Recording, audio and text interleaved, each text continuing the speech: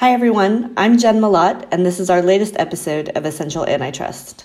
COVID-19 is continuing to disrupt global economies, and analysts have predicted that 2020 could see more large bankruptcies even than in the year after the 2008 financial crisis.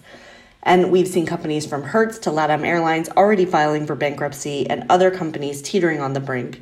So it's no surprise that we're seeing an increase in requests for advice on how merger control rules apply to distressed or bankrupt firms.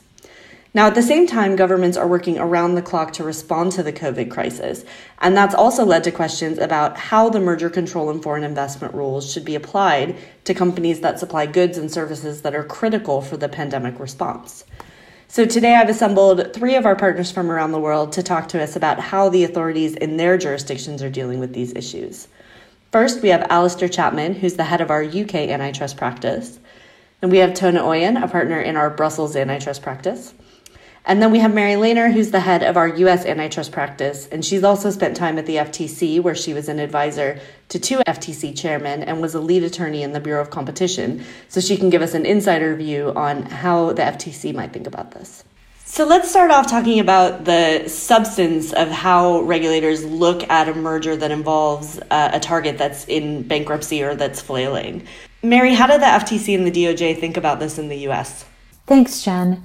One thing that we should recognize before we start talking about the FTC and DOJ review of these transactions is that the vast majority of transactions that are filed before the FTC and DOJ in the United States sail through review. They do not pose any competitive issue. They don't pose competitive concerns to the authority. They are filed and quickly reviewed. It's confirmed that there's minimal, if any, competitive overlap, and the transaction moves forward. What we're focused on here are those rare cases where there is a competitive overlap. The authorities do have concerns about the competitive effects of the transaction. They spend their time reviewing those mergers that raise competitive questions. So in a distressed economic setting, the parties to a merger and acquisition are able to assert what's known as the failing firm defense. And that's where one of the parties, and when I say one of the parties, I really mean the target, the party to be acquired, is at risk of going out of business absent the transaction. So unless the buyer buys the target goes out of business. And this is a defense that's recognized by the FTC and DOJ. They recognize it in their guidelines. They recognize it in practice. But they also remind us frequently that this is a tough defense to make out. I'll walk through the 3 factors of the defense. First, the target has to be unable to meet its financial obligations in the near future. Second, the target has to be unable to successfully reorganize in bankruptcy. And third, the target has to have made unsuccessful good faith efforts to elicit reasonable alternative offers that would keep its assets in the market and pose a smaller danger to competition than the proposed transaction would. In practice, this is a tough defense to raise, and it's a tough defense to raise before the FTC and DOJ, and that's a tough defense to make out in court. One thing I should mention as well is that there's a riff on the failing firm defense, which is also tough to make out. It's a failing division defense. And this is essentially where a target asset or division would exit the market absent the buyer coming in to buy those assets or that division. And to successfully assert a failing division defense, merging parties have to show that the division or the assets to be acquired have a persistently negative cash flow on an operating basis. The owner of the failing division or the failing assets has to have been unsuccessful in good faith efforts to find a reasonable alternative buyer. Yeah, thanks, Mary. The test applied by the Competition and Market Authority in the UK is along very similar lines to that in the US. And in practice, look, it sounds pretty similar to the US. These three criteria are very rarely met. In the last 10 years, a failing firm defence has been run successfully only 7 times, which I think is less than 10% of the time that a failing firm defence has been attempted. So, like in the US, it's a pretty high bar in the UK. I suppose one thing worth just bearing in mind, though, even if you can't get a failing firm defence away, then considerations about the party's financial performance could still be relevant to the CMA's counterfactual analysis, whether because you're running some sort of flailing target story or because it allows you to point to efficiency reasons for why the deal should be permitted. Mary, Al, I mean, it sounds like in the US and the UK, this approach to a failing firm defense, at least as far as it's a formal defense, is fairly similar. Tona, is that the case in the EU as well? Yeah, Jen, I think it's fair to say indeed that in Europe, the criteria, first of all, are very similar to those applied by the CMA and the authorities in the US. The guidelines clarify that the inevitability of the assets of the firm leaving the market may in fact underlie a finding that the market share of the failing firm would in any event accrue to the acquiring company. So those are the criteria. I think when it comes to the actual interpretation and the application of the failing firm defense by the European Commission, just like by the CMA and the US authorities, the Commission is very, very strict and indeed has only formally accepted the failing firm defense in 4 cases since the early 1990s. The most recent case dates back to 2013 and involved Aegean's second attempt at acquiring its rival Greek airline Olympic. In that case, the Commission ultimately accepted that due to the economic crisis that was waiting in Greece at the time and Olympic's very difficult financial situation, that Olympic would have been forced to leave the market very soon with or without the merger. The Commission accepted that if Olympic was not going to be acquired by Aegean, it would just simply shut down operations, which means that ultimately the outcome in the absence of the transaction would have been worse for competition.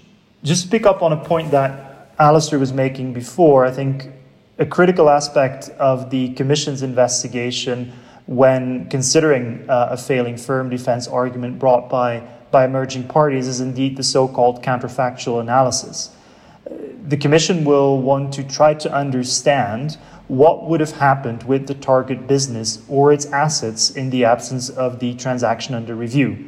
And it's only if the target's assets would either completely exit the market or in any event fall in the hands of the purchaser that the Commission seems to be willing to accept the failing firm defense. Now, if we try to make that concrete, I think in a very recent case dating back to 2018, when the Commission reviewed ArcelorMittal's acquisition of the principal production assets of its Italian rival steelmaker Ilva, the Commission did exactly that. They conducted an in-depth analysis of the counterfactual situation. Arcelor had been arguing that Ilva was risking bankruptcy, that there was no viable alternative buyer available, and that in the absence of the transaction, the target's assets would exit the market. The Commission, however, disagreed with Arcelor's arguments and rejected the failing firm defense. It concluded that in the absence of the transaction, even if Ilva's assets were to exit the market, there was no evidence to suggest that Ilva's market share would accrue to the acquirer. So because of this very restrictive interpretation of the failing firm defense, we see that acquirers of distressed targets often not even try to run a formal failing firm defense, but they rather argue that the difficult financial situation of the target should be taken into account in the assessment of the counterfactual and of the competitive significance of the target in the Commission's substantive analysis. For example, on a recent case on which we acted for a buyer of an insolvent competitor in the wind turbine industry, We knew from the outset that the failing firm defense was not going to fly, would not be available to the acquirer, but we did successfully use the fact that the target's business was subject to insolvency proceedings in support of our position that the transaction would not give rise to competition concerns. Thanks, everyone. I mean, that's really interesting. And I think, of course, the failing firm defense comes into play where you actually have some kind of competition issue because it is, by its definition, a defense. But one of the questions that we get all the time in a bankruptcy situation is, regardless of whether there are any substantive competition issues, how fast can I get this through the merger control process? Because if a firm is in insolvency proceedings or it's on the brink of insolvency proceedings, there's often not a lot of time for a leisurely merger control filing process to play out. So, Mary, I know in the US there are some rules that allow for perhaps some expedited processing of an HSR filing when a company is in restructuring. Can you walk us through how that works? So a couple of options for firms to keep in mind if they are undergoing a bankruptcy proceeding or seeking an infusion of cash of investment. First, with respect to the investments, if a company is seeking investors to help support the company through a financial hardship, and these are passive investments that are no more than 10% of the outstanding voting securities, then these are investments that are exempt from filing under HSR. So these are investments that can be taken or made without the holdup of HSR. Also, if there is a sale that's proposed in bankruptcy, there's an expedited procedure whereby the FTC and DOJ have a 15-day review period as opposed to the usual 30-day review period during which they can carefully scrutinize the transaction. And one thing I would flag here is that, again, as we discussed a little bit ago, most transactions, they're not competitively sensitive. They are not competitively problematic. They fly through. There's no issue. Now, for those transactions that raise competitive issues, there's still that initial 15-day review period. I will say that this compressed time period absolutely gets the attention of the FTC and DOJ. So if there's a competitive issue raised, you can be sure that there will be a team at the FTC or DOJ who is dedicated to finding out very quickly how serious those concerns are and whether they need to issue what's known as a second request, a request for additional information, which extends the time period and gives the FTC or DOJ more time to review. This is a situation where the authorities really don't like to be pressed. They understand the exigencies of bankruptcy, but their responsibility is not to concern themselves with the concerns of the bankruptcy court. The FTC and DOJ, or Antitrust Division, are concerned about antitrust. And so even under exigent circumstances that the parties are facing, the FTC and DOJ will proceed with a serious antitrust investigation. And if they feel they need to do it, they will step in to try to stop the acquisition from happening if they believe that it will lead to competitive harm. And here the concern is, of course, that if they don't act immediately before consummation of the transaction, they don't stop the transaction from happening in the first place, it will be very difficult to undo after the fact. Tona, how about on the EU side? Are there any special procedural rules that kick in if you're in a bankruptcy situation? Yeah, I'd say that the situation in Europe is perhaps a little bit different, Jen, compared to what Mary was just outlining for the US. There is no special procedure as such that applies to transactions involving insolvent targets. As you know, there's a general standstill obligation for transactions that trigger an EU filing, meaning that transacting parties cannot close their deal until the Commission has given its approval. And this obligation applies to all deals subject to merger review by the Commission, including deals involving insolvent targets. And companies that implement a notifiable transaction without receiving prior clearance expose themselves to very high fines. That said, in exceptional cases, parties to a transaction can obtain, upon request, a derogation from the standstill obligation from the Commission. So this might be the case, for example, where the target is indeed in severe financial difficulties. Now, obtaining a derogation from the Commission does involve a rather burdensome process. It's sort of a separate submission you need to make to the Commission on top of your usual notification form, and it will involve an assessment by the Commission of the effects of the standstill obligation on the companies involved, i.e. the Commission will want to investigate whether, as a result of the standstill obligation, i.e. the inability of the parties to close the transaction, there could be serious harm to the parties or potentially to third parties. The Commission will also investigate, as part of such a derogation process, whether the transaction is likely to raise any substantive competition concerns. So I think the Commission will most likely only be willing to grant a derogation and allow the parties to close a transaction before the substantive review has been completed if there is good evidence at the outset that the transaction doesn't raise any substantive antitrust concerns. Derogations from the suspension obligation in Europe are very rare. The latest statistics that I've seen, and I think those are up to date until the end of June of this year, suggest that the Commission has so far only granted one derogation of the suspension obligation this year. We may expect this to change in the next couple of months as the economic effects of the pandemic take hold, but at this stage we've only seen one case. It's unclear as of yet whether that case had anything to do with sort of the outfall of the COVID-19 pandemic, but this is clearly a space to watch.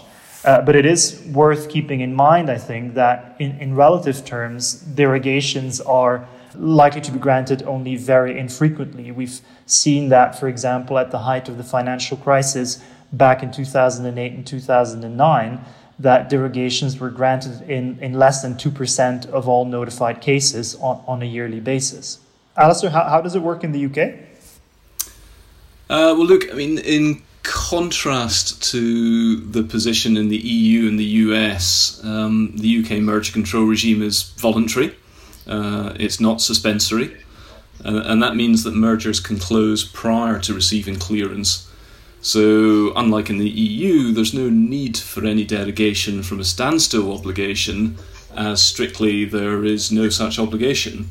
That said, it's worth noting that the CMA will, almost as a matter of course, impose an initial enforcement or a hold separate order on parties, prohibiting them from implementing completed transactions pending clearance. Now, in the context of distressed M&A, I think it's fair to expect the CMA to be maybe a little bit more sympathetic to certainly well-evidenced derogation requests that would allow the purchaser, notwithstanding the order, still to take certain defined steps in order to secure the viability of the target pending clearance, so cash injections, for example. But even then, the derogations generally would come with conditions.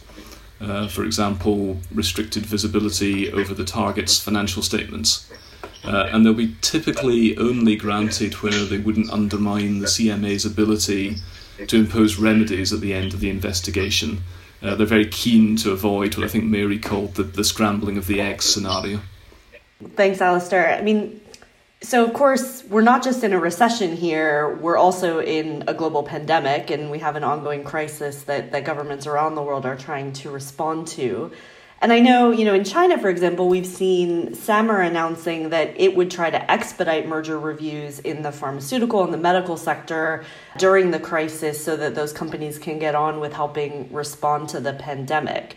I think it'd be interesting to hear from each of you whether you're seeing anything similar in your jurisdictions or whether it's business as usual. Tona, maybe we'll start with you. Do you see anything like what SAMR is doing in the EU? I think, Jen, consistent with the Commission's approach back in 2008, 2009, when we were faced with the financial crisis, I think the Commission has signaled quite clearly that it will not relax the criteria for its assessment of mergers during the COVID-19 crisis. And that includes, I think, the interpretation of the failing firm defense criteria that we were talking about a few minutes ago. I think Margrethe Vestager, the Commission Executive Vice President in charge of competition policy, recently commented that the crisis shouldn't be a shield to allow mergers that would hurt consumers and hold back the recovery. So I think that gives you an idea. And I think it makes clear indeed that the standards of review before the European Commission are very unlikely to be eased because of the economic crisis that may result from the COVID-19 pandemic. Past practice, I think, shows that authorities, and in particular the European Commission, are reluctant to approve deals that may result in a permanent structural change in the market based on short-term considerations, including, for example, significant industry-wide economic shocks.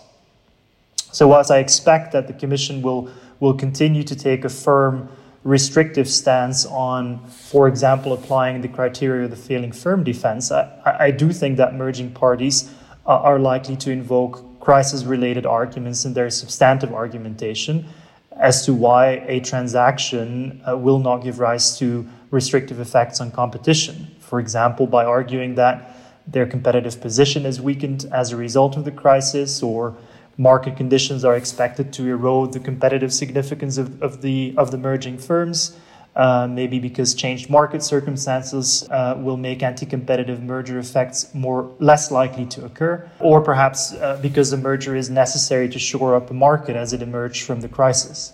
I think one additional point perhaps to make is that wider policy considerations, such as, for example, the avoidance of significant job losses, whilst they are not strictly speaking part of the Commission's substantive analysis of a transaction under the EU merger regulation, I think they may still play a role. I wouldn't go as far as saying that saving jobs might get you cleared by the European Commission, but I think that in the present climate, employment-related considerations may have some influence over the outcome of a merger control review, and in particular, I would say, in politically sensitive sectors, even if such influence is not expressly acknowledged ultimately in the Commission's clearance decision. That's interesting, Tona. So, Alistair, in the UK, is it the same? Yeah, I mean, I think in many ways the UK here is broadly aligned with the EU, which is a form of words that perhaps we don't use as much as we'd like to these days in times of Brexit. But certainly in this regard, look, the CMA's official position is that nothing has changed as a result of the crisis. So in April this year, the CMA actually published some guidance on its assessment of mergers during the crisis. And that emphasised that the pandemic hadn't brought about any relaxation of the standards by which mergers are assessed. That being said, and maybe going back to one of the earlier conversations that we were having around failing firm, we are already seeing cases in which the failing firm defence is being run, and even where it's being applied to the acquisition of targets who might not have appeared to have been in severe financial difficulty prior to the crisis. And I'm thinking particularly here about the CMA's work on the Amazon Deliveroo Phase 2 merger inquiry.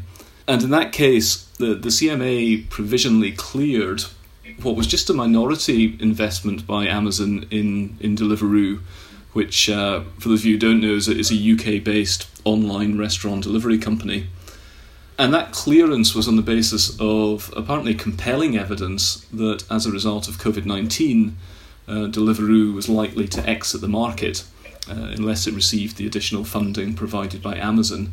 I have to say this came as something of a surprise to me, given that my family has been making a very significant financial contribution to Deliveroo during lockdown. But anyway, that was the sort of provisional findings by the CMA. There's a bit going on in this case. So I think there was some suspicion that acceptance of the defence gave the CMA a convenient out from a deal where perhaps it had overextended its jurisdiction in order to review the transaction. And it's particularly striking that in the Phase 1 referral decision, the CMA actually made no reference at all to a failing firm defence. But, time moved on, and maybe the Chapman family monies actually made their way through to the Deliveroo accounts, because the CMA actually ended up bringing out revised provisional findings, effectively saying that their compelling evidence had been overtaken by events, and the Deliveroo was actually no longer failing, and then the deal was cleared on other grounds instead. One of the things to take from that, though, is when the failing firm defence was in play, the CMA made clear that the burden for proving it remained very high.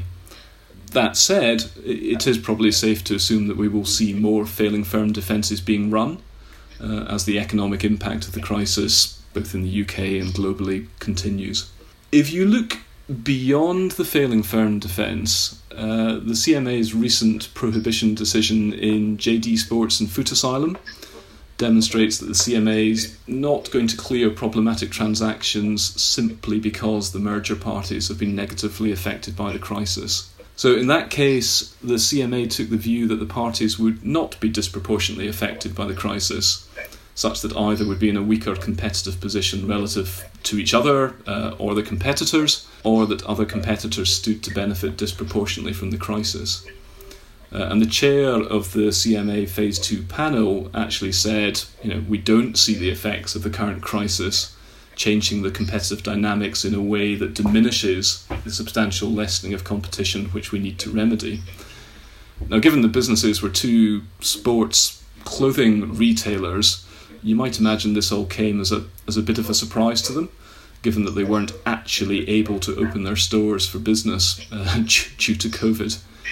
And what's happened since then is that JD Sports has actually appealed the CMA's decision on the basis that, amongst other things, that the CMA actually erred in excluding the effect of COVID-19 on Foot Asylum from its competitive assessment.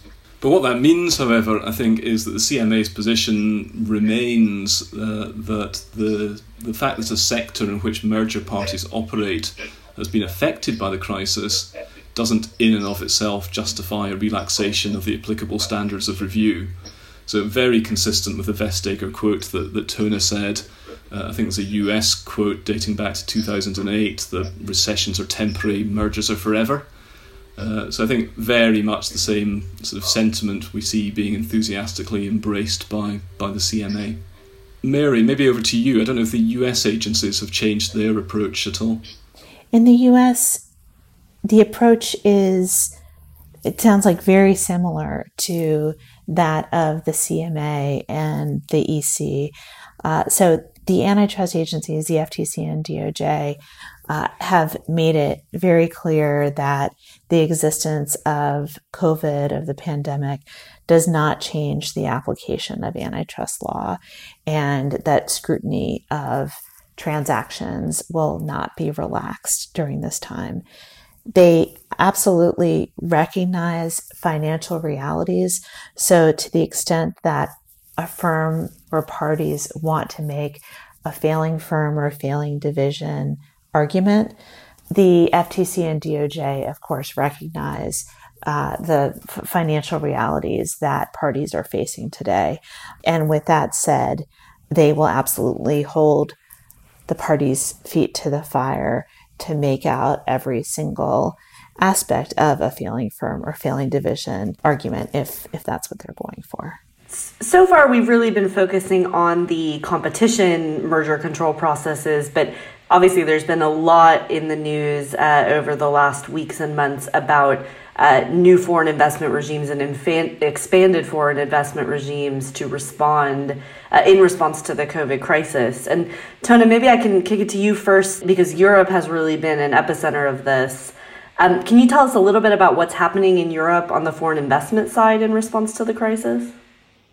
Yeah, definitely, Jen. I think indeed you're right. A lot is going on in this space when it comes to foreign investment control in Europe. It's an area where we see the Commission being very active, despite the fact that they have sort of limited direct powers to take measures, as the control of foreign direct investment remains a competence of the EU member states. But the Commission has taken a number of initiatives, and I'll return to those in a minute. And then at the same time, we've seen a number of member states in Europe, as you say, Jen, either reinforce their existing foreign investment regimes. I'm thinking of countries like France, Germany, Italy, the Netherlands, and other countries have also just launched completely new foreign investment regimes. For example, in Spain, in Slovenia, a number of other countries are thinking about introducing their own regime, for example, in Belgium. Now, when it comes to the Commission, in an interview with the FT in April of this year, Commissioner Vestager noted that there is a real risk of businesses of strategic importance to the EU becoming vulnerable to takeovers as a result of the pandemic. And I think in line with this thinking, or with this quote, the Commission issued guidance a few weeks ago, I think it was back in March, to the member states in relation to foreign direct investment during the COVID-19 crisis. The guidance effectively encourages the member states to use all the tools that they have available, both at the EU and the national level, to avoid a loss of critical assets and technology as a result of the pandemic. In particular, the Commission has recommended that member states make full use of the foreign direct investment screening mechanisms that do already exist to take fully into account the risks to critical health infrastructures, supply of critical inputs and other critical sectors, and to also use all other available options to prevent a foreign investor from acquiring control over strategically important companies. And the Commission may, in fact, have been preaching to the converted. To take a very recent example, Germany has announced a 300 million euro acquisition of a 23% stake in the biotech company CureVac. It's a company that is about to proceed to clinical trials for COVID-19 vaccine. And this move is understood to follow the attempts by the US government, or perhaps better said, President Trump, back in March to entice CureVac to move its entire COVID-19 vaccine R&D work to the US and to supply vaccines exclusively to the US. And I think we can expect to see further initiatives by governments in the various member states, such as, for example, stake building in strategically important companies considered to be vulnerable for foreign takeovers. Now, briefly going back to the topic of foreign investment controls, I did also want to flag that the European's foreign direct investment screening regulation will be coming into force in October 2020.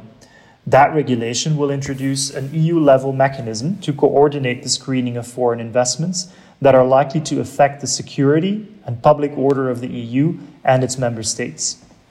Whilst foreign investment reviews, as I said before, will continue to be conducted at the level of the EU member states, the regulation will empower the Commission to be involved in those reviews at national level by issuing opinions and comments on specific transactions. In light of the very recent developments and the fallout of the COVID-19 pandemic, we do expect that regulation will be implemented very quickly across the EU. Thanks, Tona. So Al, I think in the UK, in the same vein, they just announced new foreign investment measures just last month. Is that right? Yeah, that's exactly right, Jen. And look, we're seeing in the UK some pretty similar concerns around the vulnerability of politically sensitive assets. And that has certainly galvanised some foreign investment reform in the UK. It's fair to say it's part of an ongoing trend that was there before COVID, but it's certainly been accelerated by the pandemic. And you're right. In June, the government introduced some measures that were really focused on protecting the UK's resilience to COVID and other public health emergencies. And it was quite striking. The tagline from the business secretary who announced the measures was that the UK is open for investment but not for exploitation. So what's actually happened is that a new public interest intervention ground has been introduced, which exceptionally, because the CMA is meant to be apolitical without government involvement, but exceptionally this allows the government to intervene in certain deals, including hostile foreign takeovers, involving businesses that would be considered critical to the UK's ability to combat public health emergencies, such as we're seeing at the moment with COVID.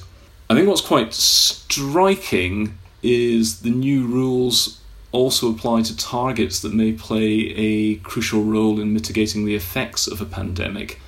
So that might actually be interpreted as broadly as to include companies active in the food supply chain or logistics companies, and not just limited to pure healthcare players or PPE manufacturers. Instead, it's a wider protection covering really all businesses that are key, I think, to protecting the resilience of the UK in a pandemic. So it's pretty broad application. And as I say, it's part of an ongoing trend. These measures aren't coming in isolation. We've been waiting for quite a while now for the new National Security and Investment Bill. That was actually lined up a long time before COVID, and we've been told for a while this is going to be published imminently. I think the latest intelligence on that is it may not now appear before the summer recess. But when it does come through, it's pretty important, because in line with what Tona was talking about in Europe, this is going to be the UK's national security screening mechanism. It's going to be separate from the merger regime, and it's going to capture a wide class of acquisitions of UK entities and assets, including IP, potentially regardless of their turnover or market share. And it does flow from a long-standing concern in the UK that perhaps is best reflected in the rather directional title of an ongoing investigation by the UK Parliament's Foreign Affairs Select Committee into the role of the Foreign and Commonwealth Office in blocking foreign asset stripping of UK companies, that struggling UK assets are being lost to opportunistic buyers. So we're seeing some real political intervention to try and prevent that, to try and safeguard key assets of the UK. So, Mary, I think in the US, the situation is a little bit different because CFIUS has been established for a long time, and it's obviously not a new regulation. But are you seeing anything different coming out of CFIUS in response to this particular crisis? CFIUS, which stands for the Committee on Foreign Investment in the United States, it's the main body for policing foreign investment in the United States. It has been very active up until and through the time of the pandemic. It has not, as far as I'm aware, commented publicly on any change in policy or activity due to the pandemic. And with that being said, CFIUS has, as many of us know, significant authority to review foreign investment and to prohibit and even to unwind transactions that it views as a threat to national security. There have been some political proposals, political theater really, congressional proposals to bar mergers, to bar acquisitions by Chinese entities, to bar mergers and acquisitions altogether during the pandemic. But I think it's probably not worth delving into any of those proposals with too much detail, because it really is more along the lines of political theater, a lot of sound and fury signifying nothing, not something that is actually going to be a bill that passes into law or any kind of actual change in policy that we should anticipate. Yeah, and Mary, maybe to go back to a point you just made, we're in a world where it seems like everything is changing constantly. But I think if I could take one thing away from a lot of what you all have said today, it seems that with respect to merger control, a lot of things really stay the same. So maybe we can all take some comfort in that. But I think we're at the end of our time. So, Mary, Tona, Al, thank you all very much for joining us today and sharing your perspectives on this. And to our listeners, thanks very much for tuning in. And we will see you next time with more Essential Antitrust.